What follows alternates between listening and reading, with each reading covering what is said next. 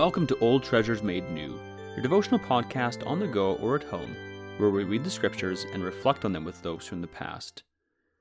Today we're reading Matthew 22, verses 34 to 46, and then through J.C. Ryle's expository thoughts on Matthew.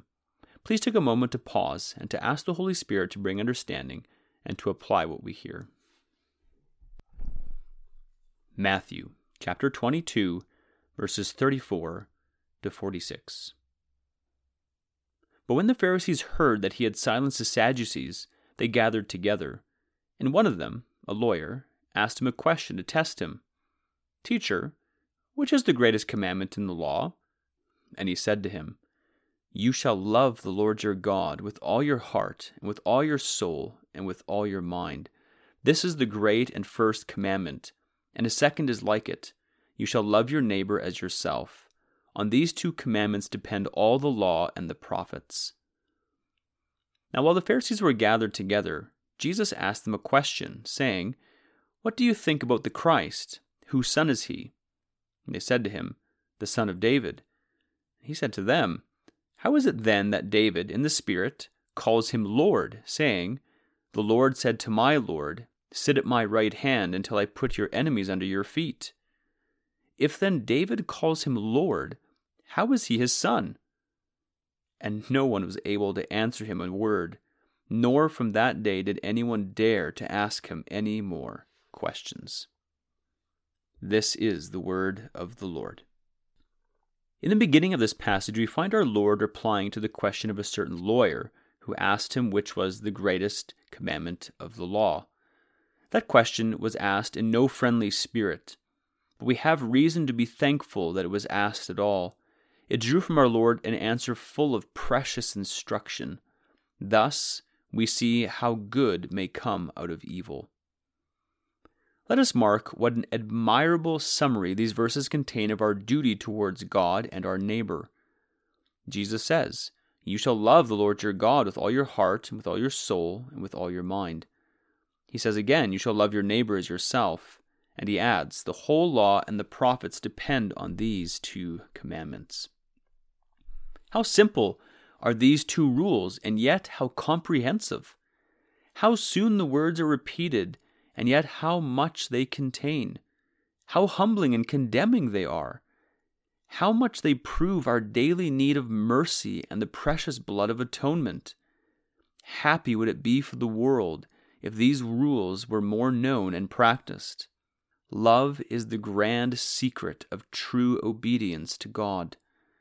When we feel toward Him as children feel toward a dear Father, we shall delight to do His will.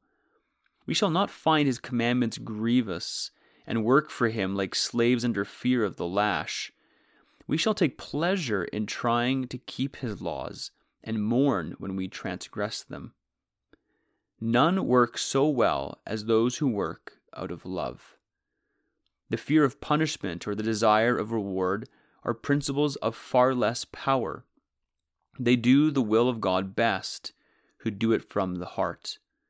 Would we train children right? Let us teach them to love God. Love is the grand secret of right behavior toward our fellow men.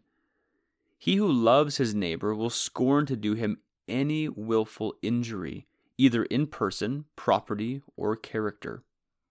But he will not rest there. He will desire in every way to do him good. He will strive to promote his comfort and happiness in every way. He will endeavor to lighten his sorrows and increase his joys. When a man loves us, we feel confidence in him. We know that he will never intentionally do us harm, and that in every time of need he will be our friend. Would we teach children to behave rightly toward others? Let us teach them to love everybody as themselves, and do to others as they would have others do to them. But how should we obtain this love towards God? It is no natural feeling. We are born in sin and, as sinners, are afraid of God. How then can we love Him? We can never really love Him until we are at peace with Him through Christ. When we feel our sins forgiven and ourselves reconciled to our holy Maker, then, and not until then, we shall love Him and have the spirit of adoption. Faith in Christ is the true spring of love to God. They love most who feel most forgiven. We love him because he first loved us. 1 John 4:19. And how shall we obtain this love toward our neighbor? This is also no natural feeling. We are born selfish, hateful, and hating one another. Titus 3:3. We shall never love our fellow man rightly until our hearts are changed by the Holy Spirit. We must be born again. We must put off the old man and put on the new, and receive the mind that was in Christ Jesus. Then, and not until then, our cold hearts will know true God-like love towards all.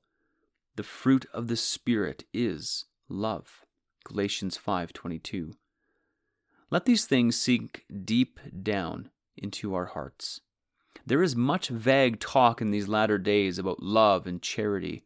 Men profess to admire them and desire to see them increased, and yet hate the principles which alone can produce them.